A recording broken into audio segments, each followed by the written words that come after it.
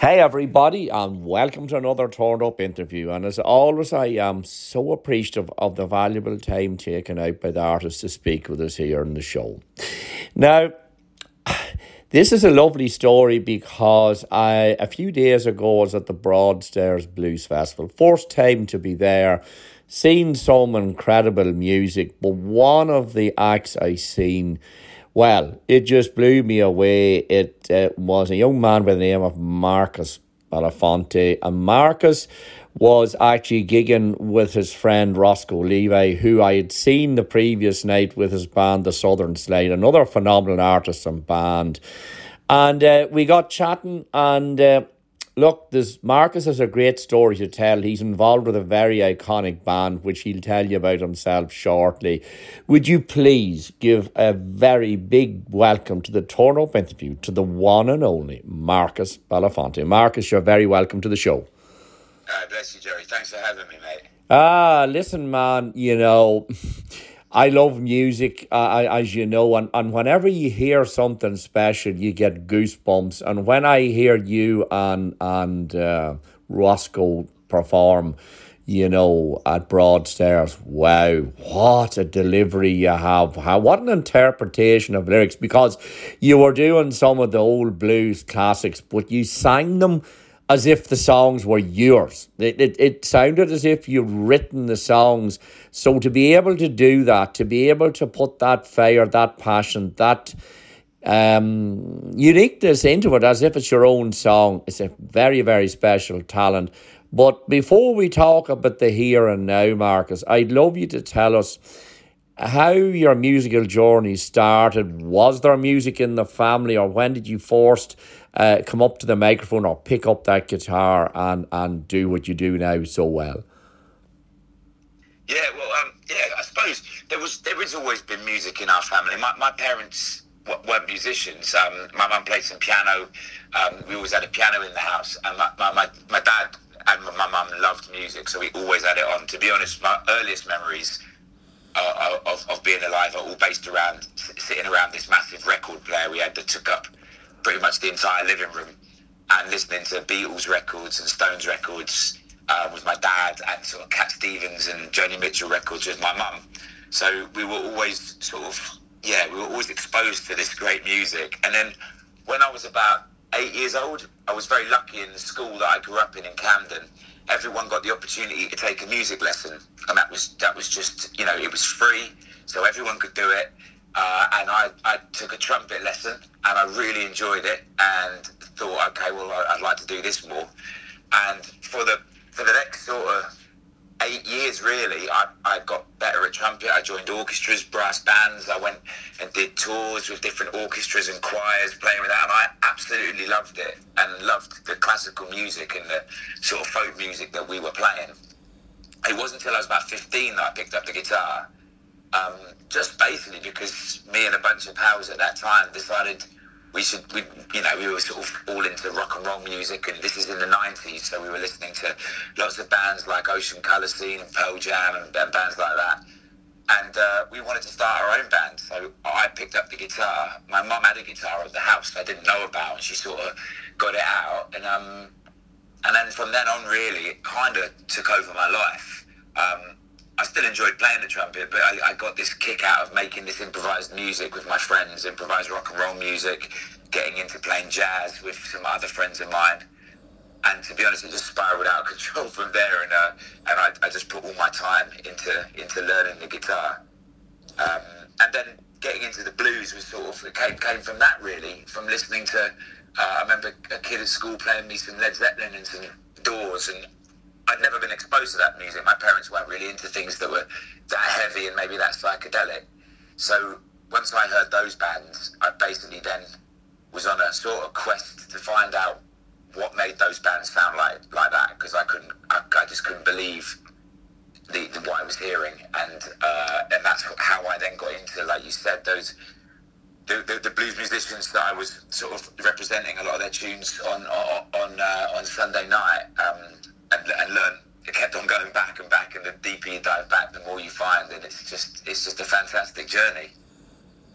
Yeah, but the thing that blew me away, Marcus, was like I've heard many bands singing, some of those blues tunes, but you were different because you sang the song as if you'd just written it. You sang the song as if it was yours. The emotion, the diction of it, it was, I could see, when you sang some of the song, I could always be transported to where the story was being told. And that's a very special talent to be able to do that. And I could also see the love that you have for that big smile on your face as you're singing. It's so easy to tell how important it is to you, Marcus, and how much you actually are immersed in it and live it, and that when you sing those songs, you mean every single word. It's so easy to see, and it was such an honour for me to see someone like you that close up, because generally you don't get to see someone as close up as that and see the interpretation they did. Nice little place to play music. Yeah. Look, the big venues are great, and I've been in places where there's huge crowds, but you know what? The intimate venue, where you're almost standing feet away, you soak up the complete atmosphere. And I think as an artist too, you kind of soak up the atmosphere from the people there too, because you can see them. Maybe some of them you already know, and it's a kind of a really nice thing. Like the big gigs are great, and of course, who doesn't want to step in front of thousands of people? And there's an atmosphere there. It's a different type of one because it's a collective, but. Doing what you did on Sunday, I reckon it's special for us, and I'm sure it is for you too. But my God, the way you interpret the songs, it's unreal, Marcus. Bless you, man. I think you hit the nail on the head for me. Really, there is I do have genuine love for that material. Like I don't really know how else to describe it, but when I started listening to that music and getting really into it, it changed me as a person. I genuinely do have love for those musicians and that music. It's incredible. It's an incredible way of telling stories. And like you said, when you said about being transported to places, well, I know when I'm singing well, if I can see what I'm singing about in my head, if that makes sense. Yes, it does. Close my eyes and see what I'm singing about, then I know I'm connecting properly, because it's not just singing a song. It's everything. You're thinking about the song. Like you said, you're living the song. I know it might sound a bit grand, because us musicians are always way too grand, but I suppose that's what makes us musicians, because we're passionate people, and when we fall in love with something, we really go for it. But you know something, Marcus, believe it or not, people like myself there actually connect with I had the visions, when you're singing the B.B. King song, about, I gave you a house, it was only a shack, and I gave... I mean, but the way you say, I could see the big house. I could see this woman saying, "No, that's what I don't want." And I gave you 7 children, and you want them back, or you don't want. It was just. It was incredible, and for me, I'm not a musician. I play music. I'm a radio presenter, so I love to see people like you. I love to experience the music up front and personal. And I had such a great time, with yourself and Roscoe and all the other incredible musicians. It's what it's all about. As far as I'm concerned, a radio presenter is not about sitting behind a desk and having a playlist handed to them. A radio presenter's job is being out there in the middle of things, in the vibe, listening to music, picking up on it, and then putting that stuff on his playlist and playing it for the wider audience. That's our job, and boy, did I have such a privilege over the weekend. And again, with yourself, you have a very special gift, and I can only imagine, and we'll get to it later on as we talk, we'll get to the point where you talk about a rather well-known band that you've been with now for a number of years. I can only imagine the interpretation you do on their stuff. But going back to those earlier days, then, and you become involved in the blues, then did you form your own band? Did you join another band, or what happened when you got to the band stage, Marcus? Well, I love blues music, but I listen to a lot of different music. I'm sort of very, very, very curious about all things that are going on in the world of music. So when we started out, when we were 16, 17, our first band was, I think it was basically 4 people all wanted the band to sound like something different, because we were all kind of coming from different angles. So it was a bit of a jumbled up sound.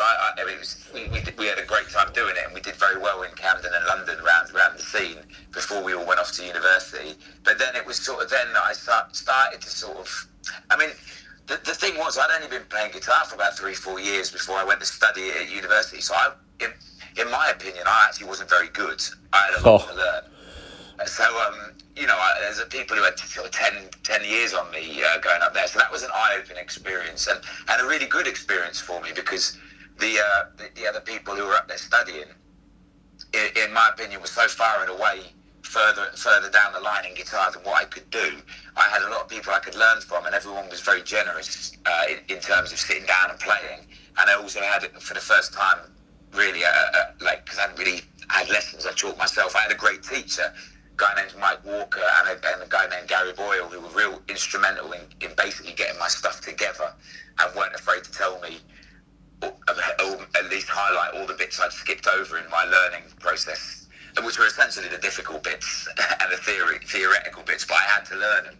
So then I basically did a lot of session playing for different people, and it wasn't until about 2007 that I'd been doing lots of session playing and, touring around the world and having a great time, but I realised I kind of wanted to do my own thing.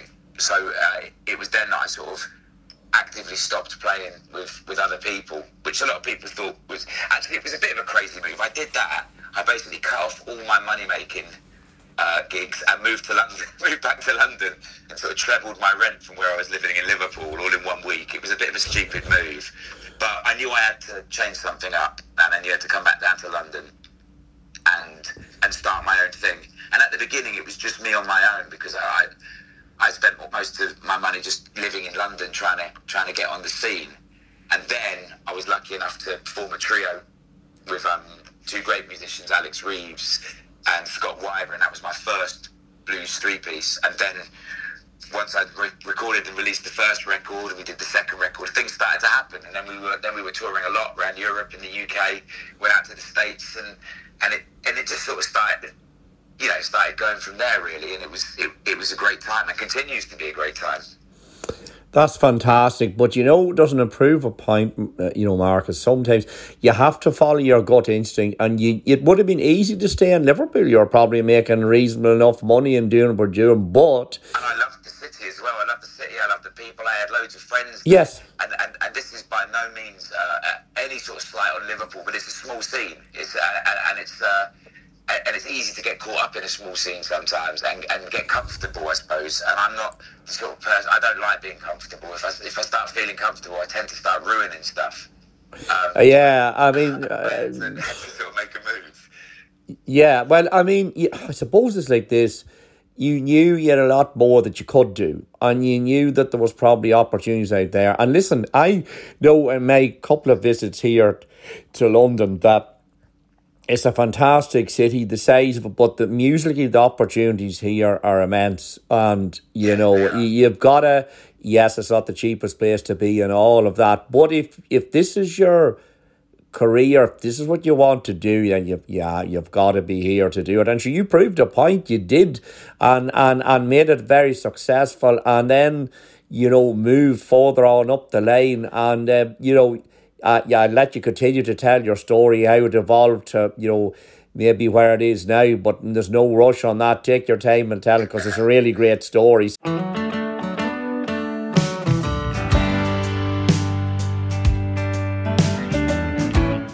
Never knew I had a voice till I left my home.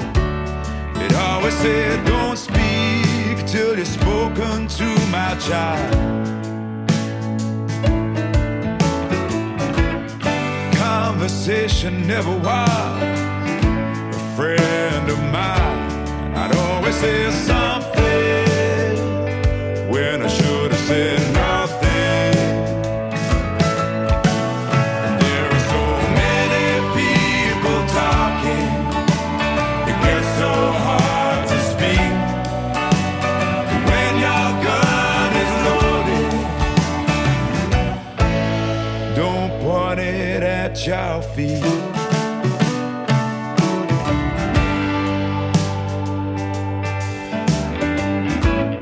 Careless words and careless love, they go hand in hand. It only took one word to make me understand. I always seem to find myself on the outside listening in. I wish I knew the story. I've got the punchline. There are so many people talking. It gets so hard to speak. So when your gun is loaded, don't point it at your feet.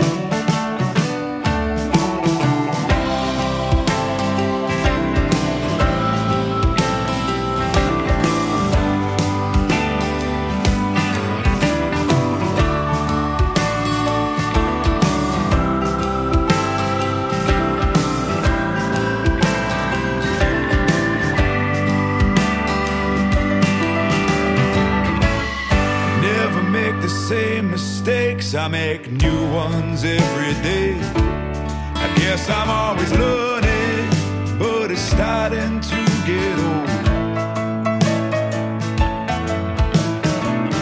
I'm pretty sure you understand, but I never see a smile. There must be someone stealing all my good intentions.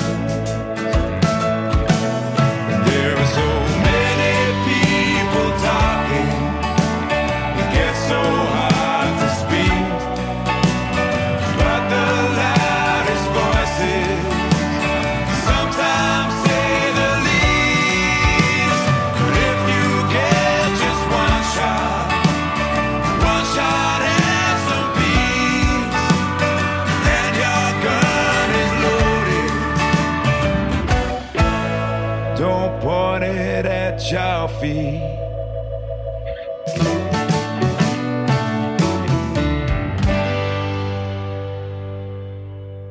You were touring around the world with your own band, and that was going very well for you. Yeah, and I suppose actually I've just thought when just talking with you there, 2007 is still sort of very much a sort of, and it feels weird to talk about it in these terms, pre sort of like big internet influence on music. Like, yeah. I mean, the first smartphone was out in 2007. I don't think I even got one until 7 years later than that, you know. You're right. Actually, it did still feel like you had to move to London to sort of further things. Whereas I think now it's really not the case, because it's great that people can do, you know, people can be connected, and like, you know, maybe you can talk like this, you can do your radio show from wherever you are. Yes. So I think I think it might be weird, people thinking, well, why did you have to move to London? But in 2007, it still felt like you still did at that point. I fully agree. Not so much now. Yep. So yeah, I came down here and I made three solo records and toured, but always in between that, I've always worked with other people because I always feel like there's so much I could learn from other musicians. So if the opportunity comes to work with another great musician, I always take it. So I still toured with a couple of different artists, playing guitar for them, and I was really lucky to do that. Some of them I still work with now, and they have taught me a lot. And just to name a few, and I don't want to miss anyone out, but I'm sure I will. But I played with P.P. Arnold for a little while, and she was fantastic. She was just like an incredible singer with incredible stories and an incredible life. I learned a lot of her, and also a guy from the UK named Finley Brown, who I played guitar for many years while I was doing my solo stuff. And he was, again, an incredible songwriter, and a ridiculously beautiful singer. And again, I learned a lot off of watching these people every night and listening to these people every night. And the way he sang was so effortless. And I would always try and sort of work out how he made it so effortless, so I could maybe get that into my singing in terms of, you know, as another sort of colour to it all. So it's been really nice to have done those sort of things, and I still work with a lot of these people now and still constantly learn. And then I suppose leading up to 2013, I'd done my third record, and we sort of toured that, kind of exhausted it a little bit, and my daughter had just been born, and I was in a sort of slightly strange place where I wasn't really ready to do another record. I was a bit, I don't know, I wanted to spend time with my family, you know, but I wasn't really allowed to do that because I had to still go out and work and earn money because, you know, we were at this point living off a blues musician's earnings, which was quite tough. So, at that point I wasn't really sure what to do, but I knew I didn't want to do a new record. I knew I'd sort of exhausted myself with that. So I was a little bit lost at that point. And then I got a call out of the blue from a guy named Rick Lee asking me to join 10 Years After because he was looking for a new singer guitar player for that. And that really, from then on, that sort of changed everything really for this latest chapter of it all. And it's been, the last 8 years has been really, really incredible. And I've done some incredible things with that band. And again, learning at the hands of the people that invented a sound, were part of a scene that invented the sounds that basically started off my musical journey. It's been an incredible 8 years. Wow. I mean, I didn't say who the iconic band was at the start of the interview, but I mean, you know, if you look at... Sorry, Gerry, I hope I didn't spoil this. No. I wanted you to say it because, like, at the time, you know, Deep Purple, Led Zeppelin, 10 Years After, Black Sabbath, they were right up there with the most iconic bands. So, I mean, when I saw you perform, you know, at Broadstairs, and then realised this is the guy that, you know, is up on stage with 10 Years After, and I'm saying to myself, wow, they picked a winner. You know, I have not had the pleasure and the privilege to see 10 Years After with you, but I can tell you one thing, it's making it my mission that the first opportunity I get to see the band live, I'll be there because I can only imagine. You're always on the guest list, mate. You're always on the guest list. Well, I'll tell you one thing. The next time that you're touring anywhere in Europe, I'll be definitely making a beeline for it because you have an incredible talent, and, you know, to do something like that, I'm sure even for yourself at that stage, to get the opportunity to be a part of a band like 10 Years After, when you know the whole history of the stuff, it must have been a really special time to get that chance. It was. I'll tell you a funny story. I remember this really vividly. I was in the kitchen with my partner, and I'd had a phone call that week already from someone asking me to do a touring theatre show on guitar with a hologram of Elvis Presley, and it was good. It was good wage, and yes, I do love the music of Elvis Presley. But in the back of my mind, I was thinking, if I have to play it every night the same, I think that might kill my love of Elvis Presley. Yeah. But I remember her saying, you know, you've got to do this. And I was like, I really don't want to do this. And she's like, well, then I don't know how else, you know, we need money. Yes. I understand, but I don't know what I'm going to do. And she was essentially not telling me, but, you know, she was making me aware, and I knew it, that I was in a room with only one exit at that point. I know. But then a couple of days later, that call from Rick came in. And I remember when he phoned and he said, listen, you're going to have to do a couple of things. We're going to have to meet up. And I just remember thinking, this is the one I want to do. And if this can come off, then I don't have to go and do the Elvis hologram show. I'm sure it'll pay all right, and we can go but this one I can actually have fun with. But I remember standing in that kitchen, sort of half considering the Elvis hologram show, and just being so thankful that Rick phoned me a couple of days later. But he made me work for it as well. I remember he came to see me live playing an acoustic show, and we had a beer afterwards, and he said, I enjoyed that. He said, but obviously I need to see you play electric guitar. I said, okay, brilliant. What do you want to do? Should we all meet up? And he said, well, we can't meet up because Chick Churchill, the keyboard player, is currently in Australia for a month and a half with his son. So, can you record me a version of I'm Going Home and Love Like a Man so I can send it to Chick?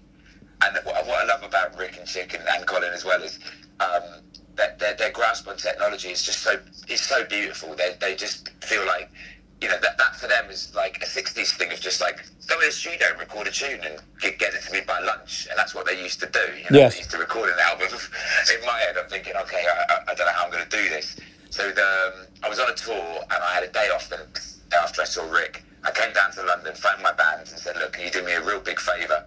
I'll buy you all dinner if you just record these 2 tunes with me for this audition. I sent them off to Rick, and he sent them to Chick.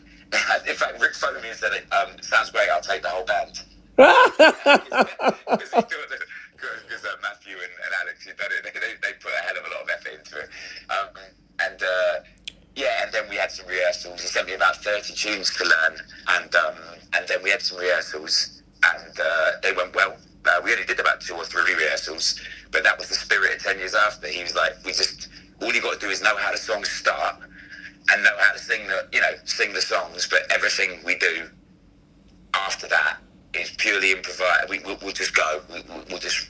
And it was music to my ears, because that's what I wanted to do. That the trio I had always had that spirit where every night we would try and make the show different, not on purpose. We just play to whatever mood we were in, or whatever, or react to whatever each musician did. And to join a band like 10 years after, whose whole ethos is that, means I get to do that every night. And yeah, from then on, I didn't expect us to be as busy as we have been, if I'm honest. I certainly didn't expect it to last 8 years and counting. And yeah, I think before the sort of enforced break of 2020, we'd done about 150, 160 gigs in 2019, and the boys were going strong, and they still are going strong in their late 70s. Well, you know, and I know the guys you play are very talented. I know that. But you said you can't believe what's going on. Well, I can. Because you have the talent, you have the... as I say, I cannot wait to see the band with you there, because I know it's a special experience, and that's why the band has went from strength to strength, because they brought a beautiful soul in like you that has such passion, has such talent, and I know the guys have massive talent too, but I'll tell you one thing, they couldn't have picked a better person to fill the role, and that's why the band's still rolling all as it is, and will continue to do that, because you just have that natural ability to, like, I've seen how you can interpret, you know, the blues classics. I can only imagine what you're like with the classic 10 years off. I just say it's incredible. So as I say, for me, such an honour to see you perform, and to have your friendship and know you at this point is such a privilege, and you're only going to get better and better. It's just that simple. That's my plan.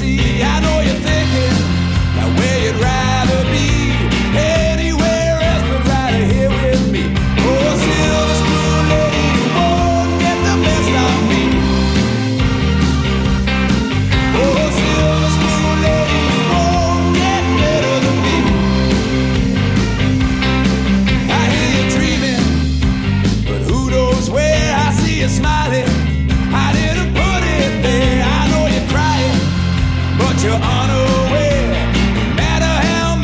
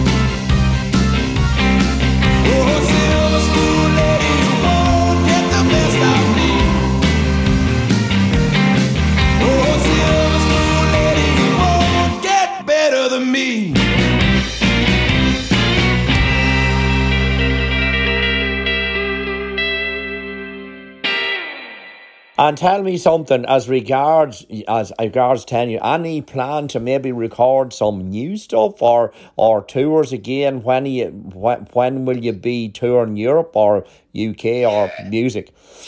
Well, actually, yeah, there's quite a lot. So we did the first record I ever did with them was again. This is what I love. I love the way this band treat and react to music, because it's also instant, and it's always like, yeah, let's see what we can do. Let's see what we can do. Yes. The third gig I ever did with the band, Rick had recorded and was like, this could be a potential live album, and I was like, oh, Rick, man, I don't know, man. It's my third show. I'm not even sure if I did it, you know. I'm not even sure what I'm doing. I'm thinking about too much stuff. And he was like, oh, no, sounds great. So I sort of managed to get him to agree to maybe let us do another, we had, I think, another 15 shows on that run. And I said to him, maybe could we record like the last show of the run as well? And we did, and that was the one that ended up being the live album, because I felt a lot more settled in it. So we did that live album, which is called The Name Remains the Same. And then we went in the studio a few years later, and the guys asked me to produce the records of new material. So we wrote a record all together called A Sting in the Tail, and that came out a few years ago. And that was a joy. That was an absolute joy to have them all in my studio. I had a studio at the time, and just working with them and writing songs with them was an even bigger joy, because they have lived some interesting lives. So writing with them was no problem at all. I was just the only problem I had was not quick enough to get all the stories down on paper sometimes. But we did that, and then we just did another live album while we were touring the Woodstock 50th anniversary Woodstock sets. So that's a double album called Naturally Live, and that's sort of the best representation of what the show sounds like. But then this year, Rick wants to do another studio album. We're going to try and do almost like a kind of back to the blues record with them, of really going back to their roots and trying to make a record that really sort of goes back to where 10 Years After came from. And we're actually going to be getting on with that in the next few months. So that should be out before the end of the year if we're lucky.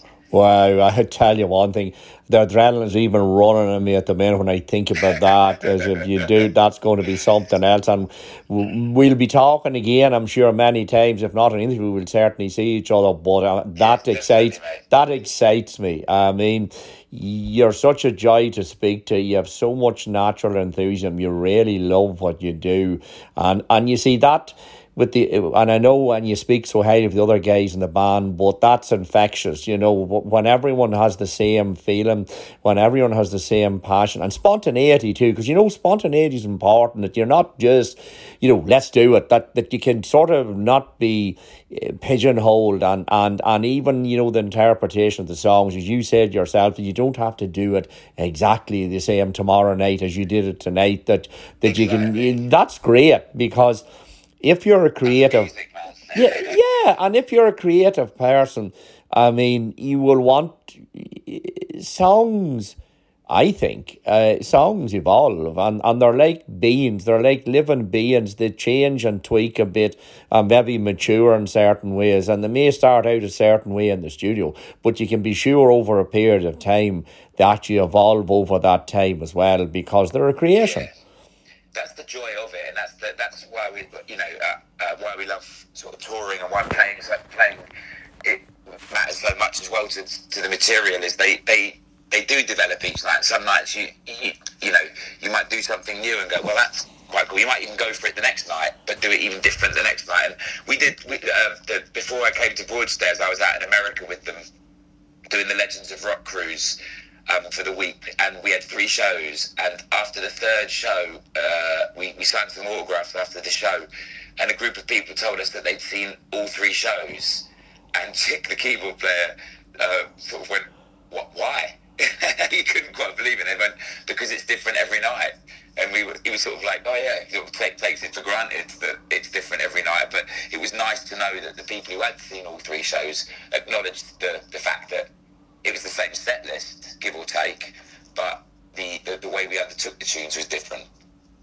Well, you see, that's beautiful, and it shows the sign of creativity within the band, that when you do that, and it's great for the person that's watching and listening, because they got three different shows. They got the same set list, but they got three different interpretations of the same song. So they got a really great treat. And sure, the point is they obviously knew that about the band, that's what you did, and that's why they watched the three shows. And it again, even when Roscoe said you had flew in early on Sunday morning, you've been to the States, and then you come to play at Broadstairs, it actually shows just how much you love this, because to have that passion, to put your body through the time zones and fly over there and do that, and then have that big smile on your face and sing every song with such passion, it's just really special. Oh, bless you, man. Well, look, I've dreamt of this life for years, so I'm not going to complain now I've got it, you know what I mean? No. Listen, you're going to have it for many, many, many years to come. You have so much more to give. Marcus, on behalf of myself, on Graham Hilling, a Londoner too, our show producer, on behalf of everyone here at Radio Home of Rock, I just want to thank you so much for coming on the show and speaking with us here. It's been a real privilege, and I'll certainly be watching out for the dates and chatting to you in between times. Thank you so much for talking to us here on the Turn It Up interview. My pleasure, Gerry. And we'll catch up soon, Marcus. Definitely. Man, that was a really good interview. I enjoyed that.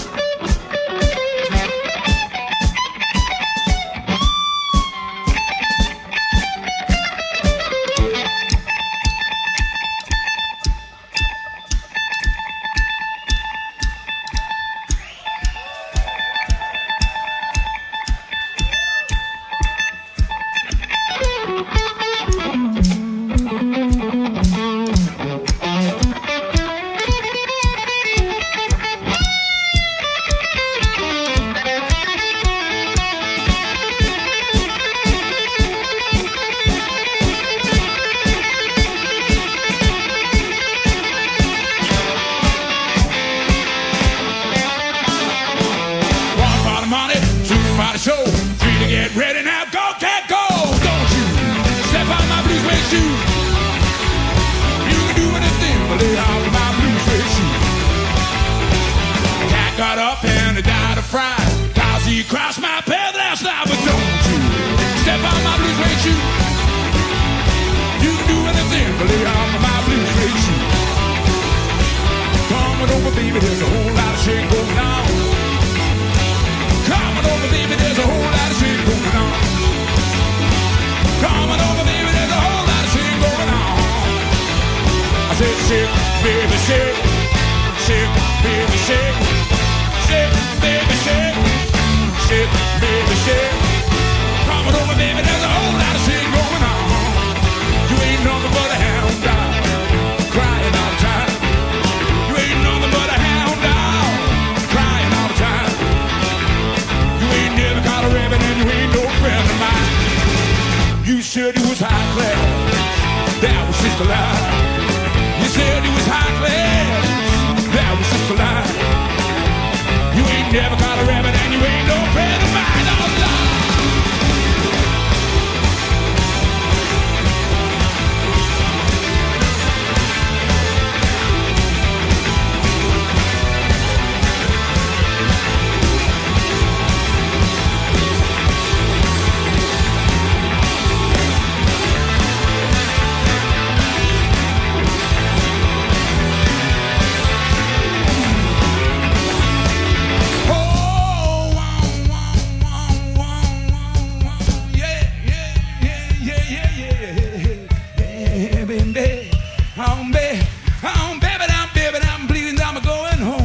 Yes, I am. Oh, yes, I am. Baby, baby, please. I'm being down, baby, please. I'm going home. Gonna play them blues for you. Oh, yes, I am.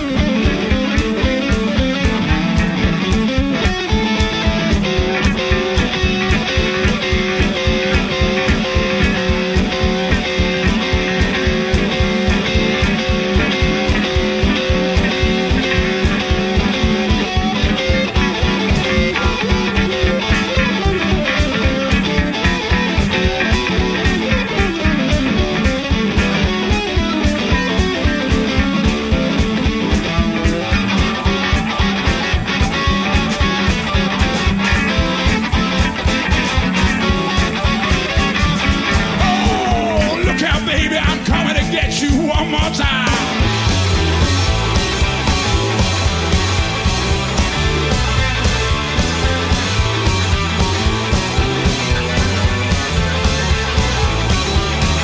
I'm going home, my baby. Going home, my baby. Going home, see my baby. I'm going home, my baby. Going home, my baby. Going home, come back home to you.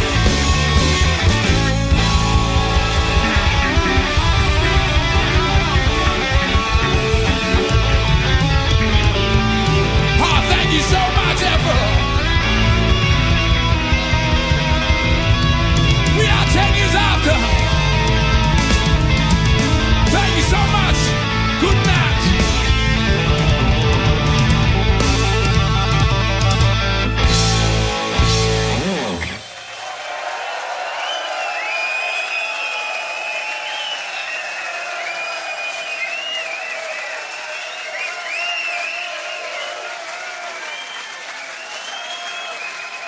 Dankeschön, Dankeschön. Gute Nacht.